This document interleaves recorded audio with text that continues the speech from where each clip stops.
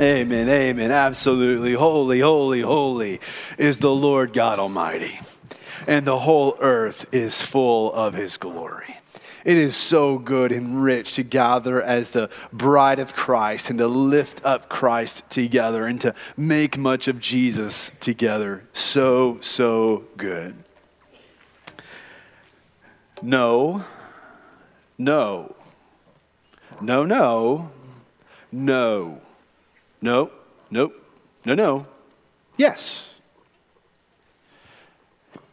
These are the words of every parent of a toddler in the world.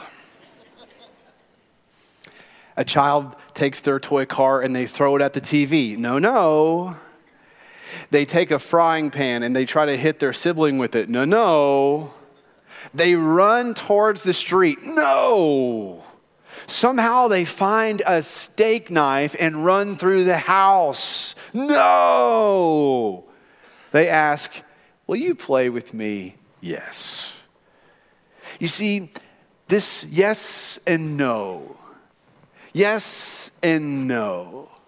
This is what we see when it comes to God and sex. When it comes to sex, God says no and yes.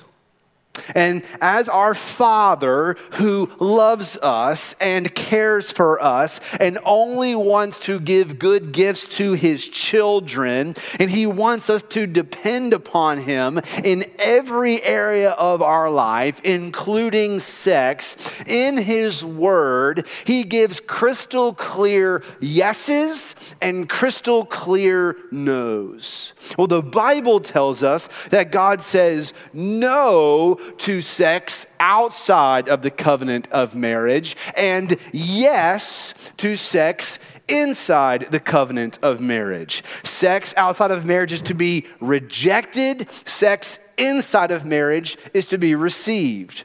And that is what King Solomon is driving home in Proverbs chapter 5. Let me show you. Grab your Bibles and turn with me to Proverbs chapter 5. We're finishing up our sermon series through the book of Proverbs this week called Walk in Wisdom. Next week, we're going to be starting a Great Commission emphasis. We're going to take 3 weeks and enter into a sermon series called Pray, Give, Go. And over the next 3 weeks, we're going to have out in the atrium several different ministries that are both local and global. And the purpose of them being here in the atrium for the next 3 weeks is for you as a family and for you as a life group to connect with them and see what it looks like for you to find a way to serve, to partner with, and to continue to make much of Jesus. We want to become a church that is not inwardly focused, but we are outwardly focused. We are wanting to reach the nations and our neighbors with the gospel. So I'm looking forward to us unpacking this big truth in the scriptures of a great commission God who calls us to live on mission with him.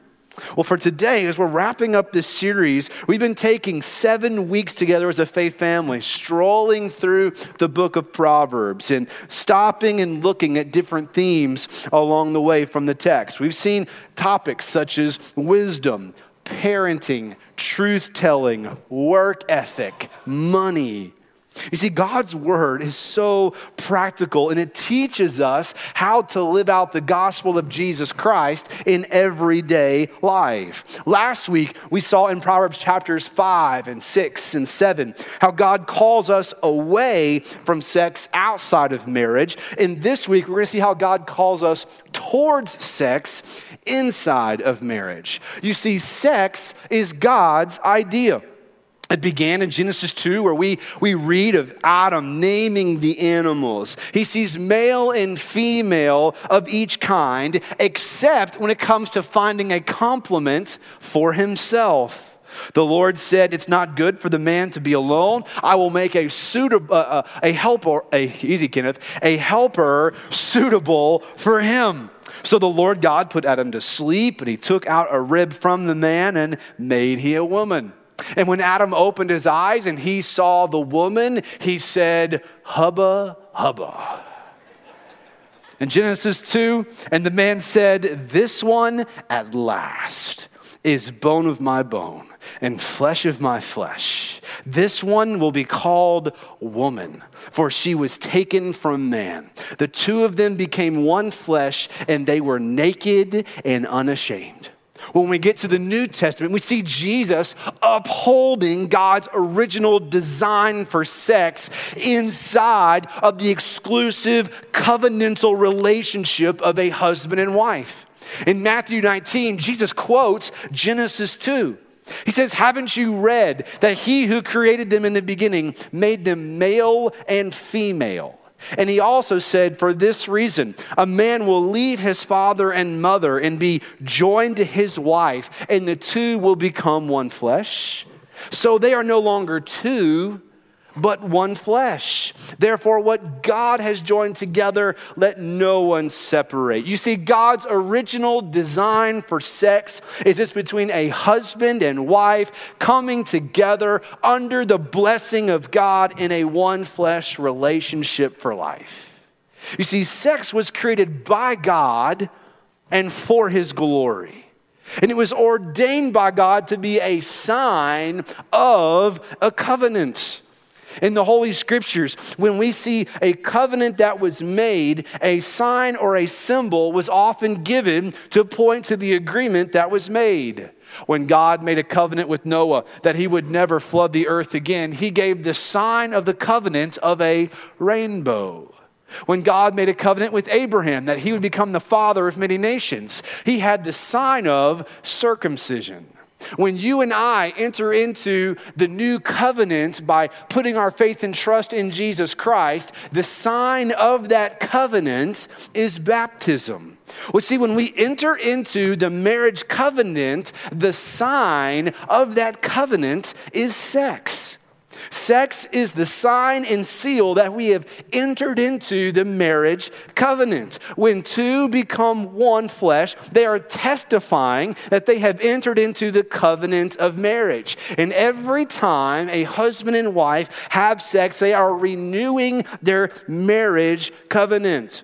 One of the reasons that any and all sex outside of marriage is sin is because it points to a covenant that has never taken place.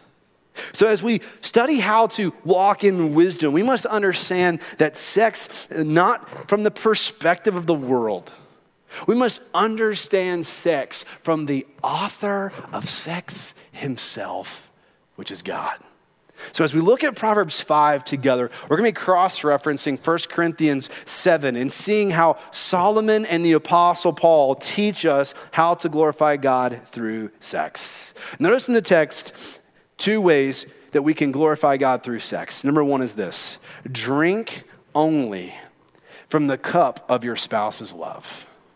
Drink only from the cup of your spouse's love. Look with me at Proverbs 5, verse 15.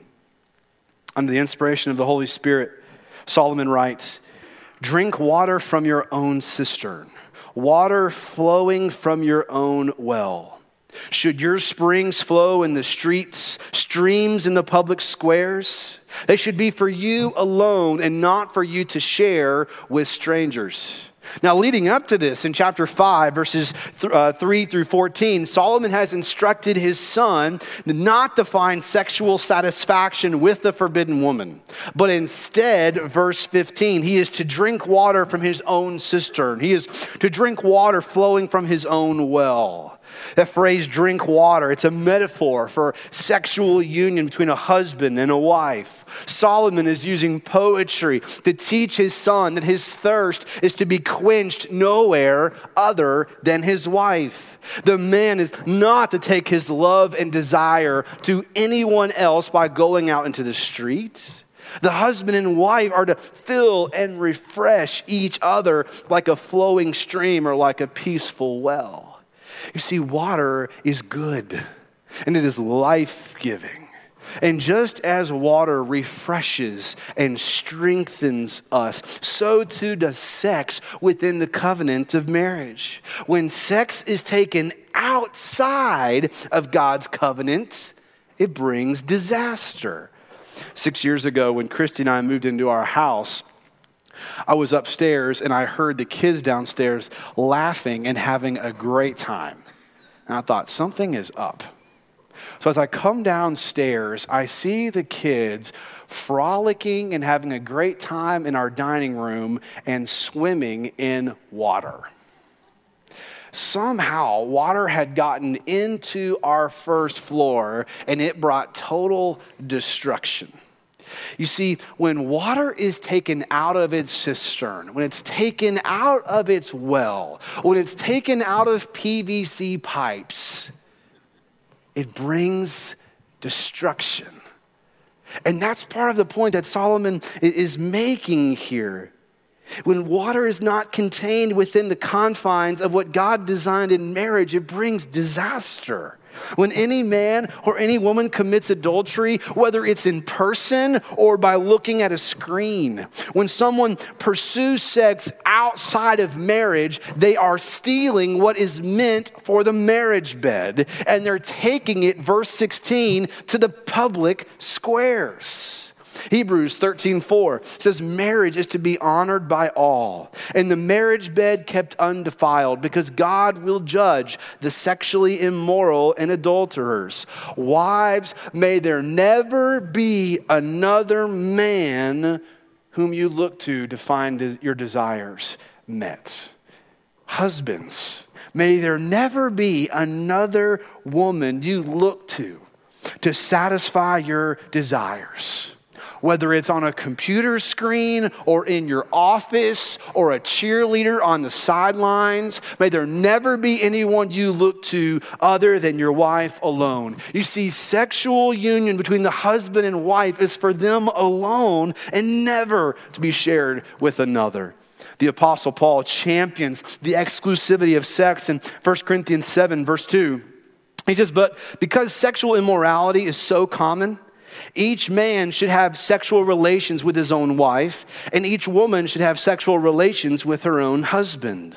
He goes on to underscore the obligation of husbands and wives serving and loving one another inside of this marriage relationship in verse 3. He says a husband should fulfill his marital duty to his wife, and likewise a wife to her husband. You see, sex is so important to God, verse 3, that he calls it a duty. You see, unless you're hindered by illness or a physical disability, sex is not optional in marriage. You are not to withhold sex from your spouse for the sake of intimidation or manipulation to try and get what you want. Paul here, he's teaching that it's the responsibility and the obligation of husbands and wives to serve one another and to meet one another's needs. Depriving one another of sex, it dishonors God and it hurts the marriage relationship. The key is having a healthy biblical view of sexuality. Now, there are two views of sex in our culture that I think swing and miss. One view is that for some, sex is gross. It's something to be rejected. It is repulsive. It's to be minimized. It's taboo. You never talk about it. It exists for the sake of procreation, and that's it. Now, the opposite side of the spectrum are those who view sex as everything. For some, sex is a god. Our culture worships sex, and we see it in music, movies, TV shows, magazines, athletics, literature, politics, business. Sex sells is a common advertising slogan, and it's used to persuade us in how we purchase vehicles or clothing or food. Businesses and their empires are built upon sex. Pornography is a $10 billion industry in the United States alone. But you see, neither of these views come from the Bible. Sex is neither gross nor a god, but a gift from the Lord. Sex is not gross to be minimized. A faithful study of God's word, we're going to see that God created sex for his glory. Sex falls under the whatever category of 1 Corinthians 10:31, where Paul says, whatever you do, do it all for the glory of God. One day, we as a faith family, we're going to take a study and walk through the Song of Songs. And whoa, Nelly. Get your seatbelt buckled for that one. But you see, sex is not to be worshiped either. Sex is not ultimate. Jesus is ultimate. Jesus is better than sex, and he has put boundaries around sex for the protection of his people and for the good of his name. You see, sex is a good gift from God that is only to be opened between a husband and a wife. Because God loves you so much, he works for your good and for the fame of his name, and he puts guardrails around sex. Your sex life is not public property. You are not to let your springs flow into the streets in public squares, but rather you are to drink only from the cup of your spouse's love. But secondly, I want you to see in the text, a second way to glorify God is to delight in your wife. Verse 18. Let your fountain be blessed, and take pleasure in the wife of your youth, a loving deer, a graceful doe. Let her breasts always satisfy you. Be lost in her love forever.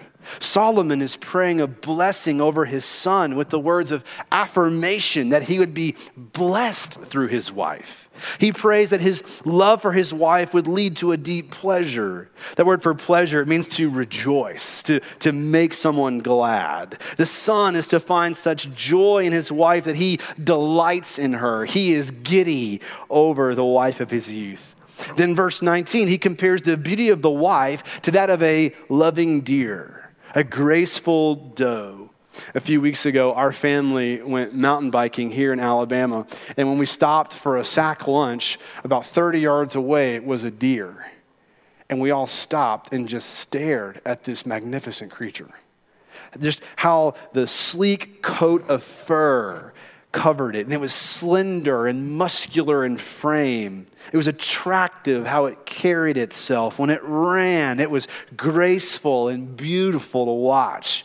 Well, Solomon, verse 19, he's likening the gracefulness of the deer to the gracefulness of the wife.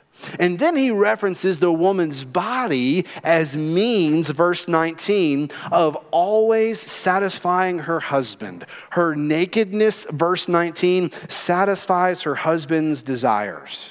Now, last week, we looked in God's word how God calls us to look away from the forbidden woman. We are to bounce our eyes. We are to avoid sexual temptation and by where we fix our eyes. But here, Solomon is directing the gaze of the husband towards his wife. You see, godly husbands, they bounce their eyes away from seductive appearances, and they fix their eyes towards the gift of the wife of their youth. Wives, hear me on this. Your naked body is one of God's good gifts to your husband. Your love, care, and embrace of your husband, it helps protect the marriage relationship. Now, if your husband, if he sins sexually, that's on him, and he will give an account. And yet, a powerful weapon that God has put into your hands to place into his arsenal to fight against temptation is verse 19, allowing him to enjoy your nakedness. Paul addresses this in 1 Corinthians 7:4. He says, a wife does not have the right over her own body, but her husband does. In the same way, a husband does not have the right over his own body, but his wife does. Now, Paul is teaching the husband that his body belongs to his wife, and he is teaching the wife that her body belongs to her husband. Now, he is not advocating selfish demands over your spouse to get them to do what you want. That's not his point. In fact, it's the exact opposite. Paul here is making the point that you put the other person before yourself because that is your body. You see, sex in marriage is to be a selfless act. Practically, it means, wives, there may be times in which you are tired in which you are just not in the mindset of wanting to do this with your husband. Well, Paul is saying, wives, your body belongs to your husband, and so serve him even when you're not in the right mood. But the opposite is also true. Husbands, there may be times in which your wife is tired and she's not in the right mood. And so since her body is your body, you put her needs before your own. You don't pout or be pushy or manipulate. You see, what Paul is teaching is a humble, selfless, others first posture of mutual authority. We are displaying the selflessness of Jesus in the gospel when we selflessly serve our spouse at a sacrifice to self. Just as Jesus put our needs before his own in the gospel, so too do we put the needs of our closest neighbor, our spouse, before ourselves. Now, husbands, if you are not serving your wife, if you're not working hard and helping carry the weight around the house, if you're not pursuing her heart, if you're not writing her love notes and giving her flowers and initiating conversation and bringing her gifts, then you're making it very difficult for her to serve you. Listen, if Jesus can wash feet, you can wash dishes. If Jesus is willing to humble himself to get low, you can take the trash out without being asked.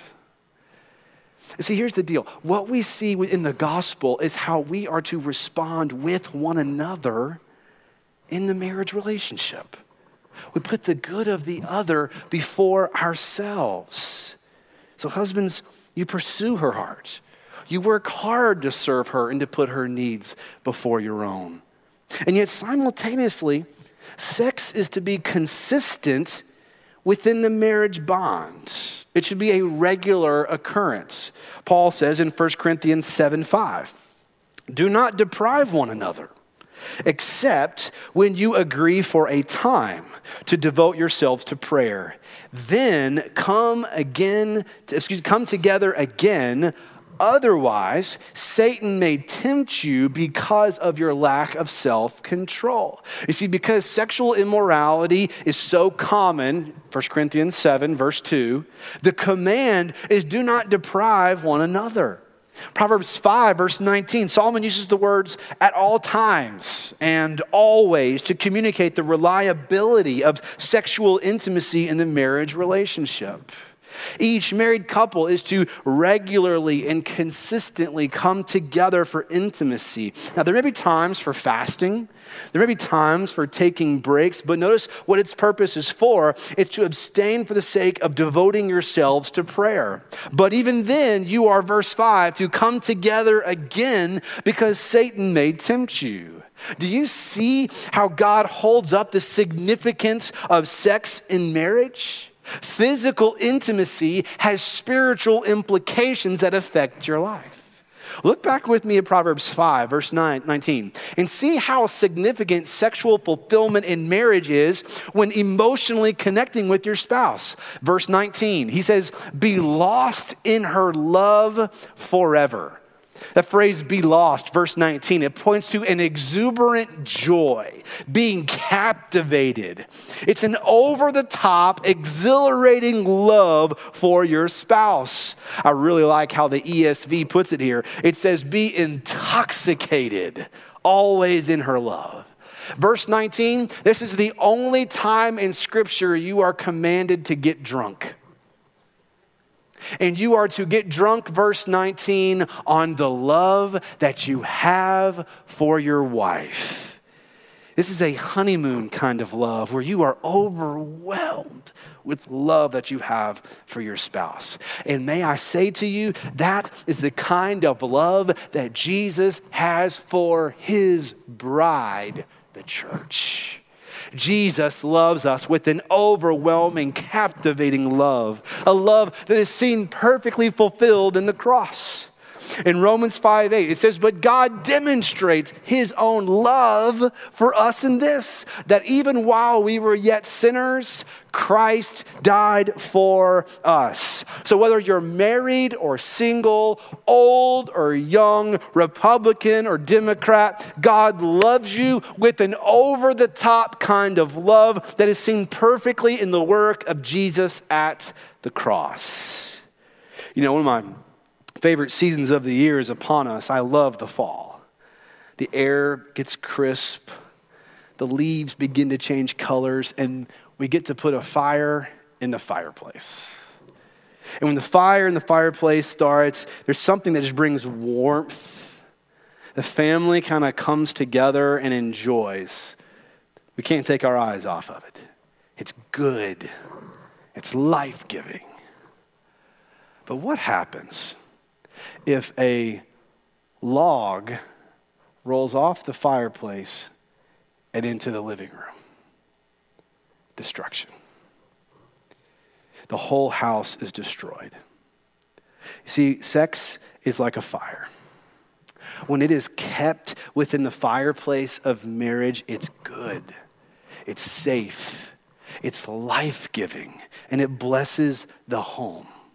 But when the fire of sex comes outside of the fireplace, it brings destruction and it can destroy a home. You see, when sex is taken outside of the safety and comfort of marriage, it brings destruction and disaster. But the beauty of the gospel is that Jesus has the power to put the home back together. The power of the gospel is that because of Jesus' death and resurrection, he's able to take a home that has been utterly destroyed by sexual sin, and he is able to build it back up. And with his grace and mercy and love, through the power of the Holy Spirit, with the word of God governing over the family, Jesus is able to take destruction and make it beautiful. In Jesus Christ, we see the full extent of God's love in his marital faithfulness. And our marriages point to the gospel when we love one another in the same way that Jesus loves his bride, the church.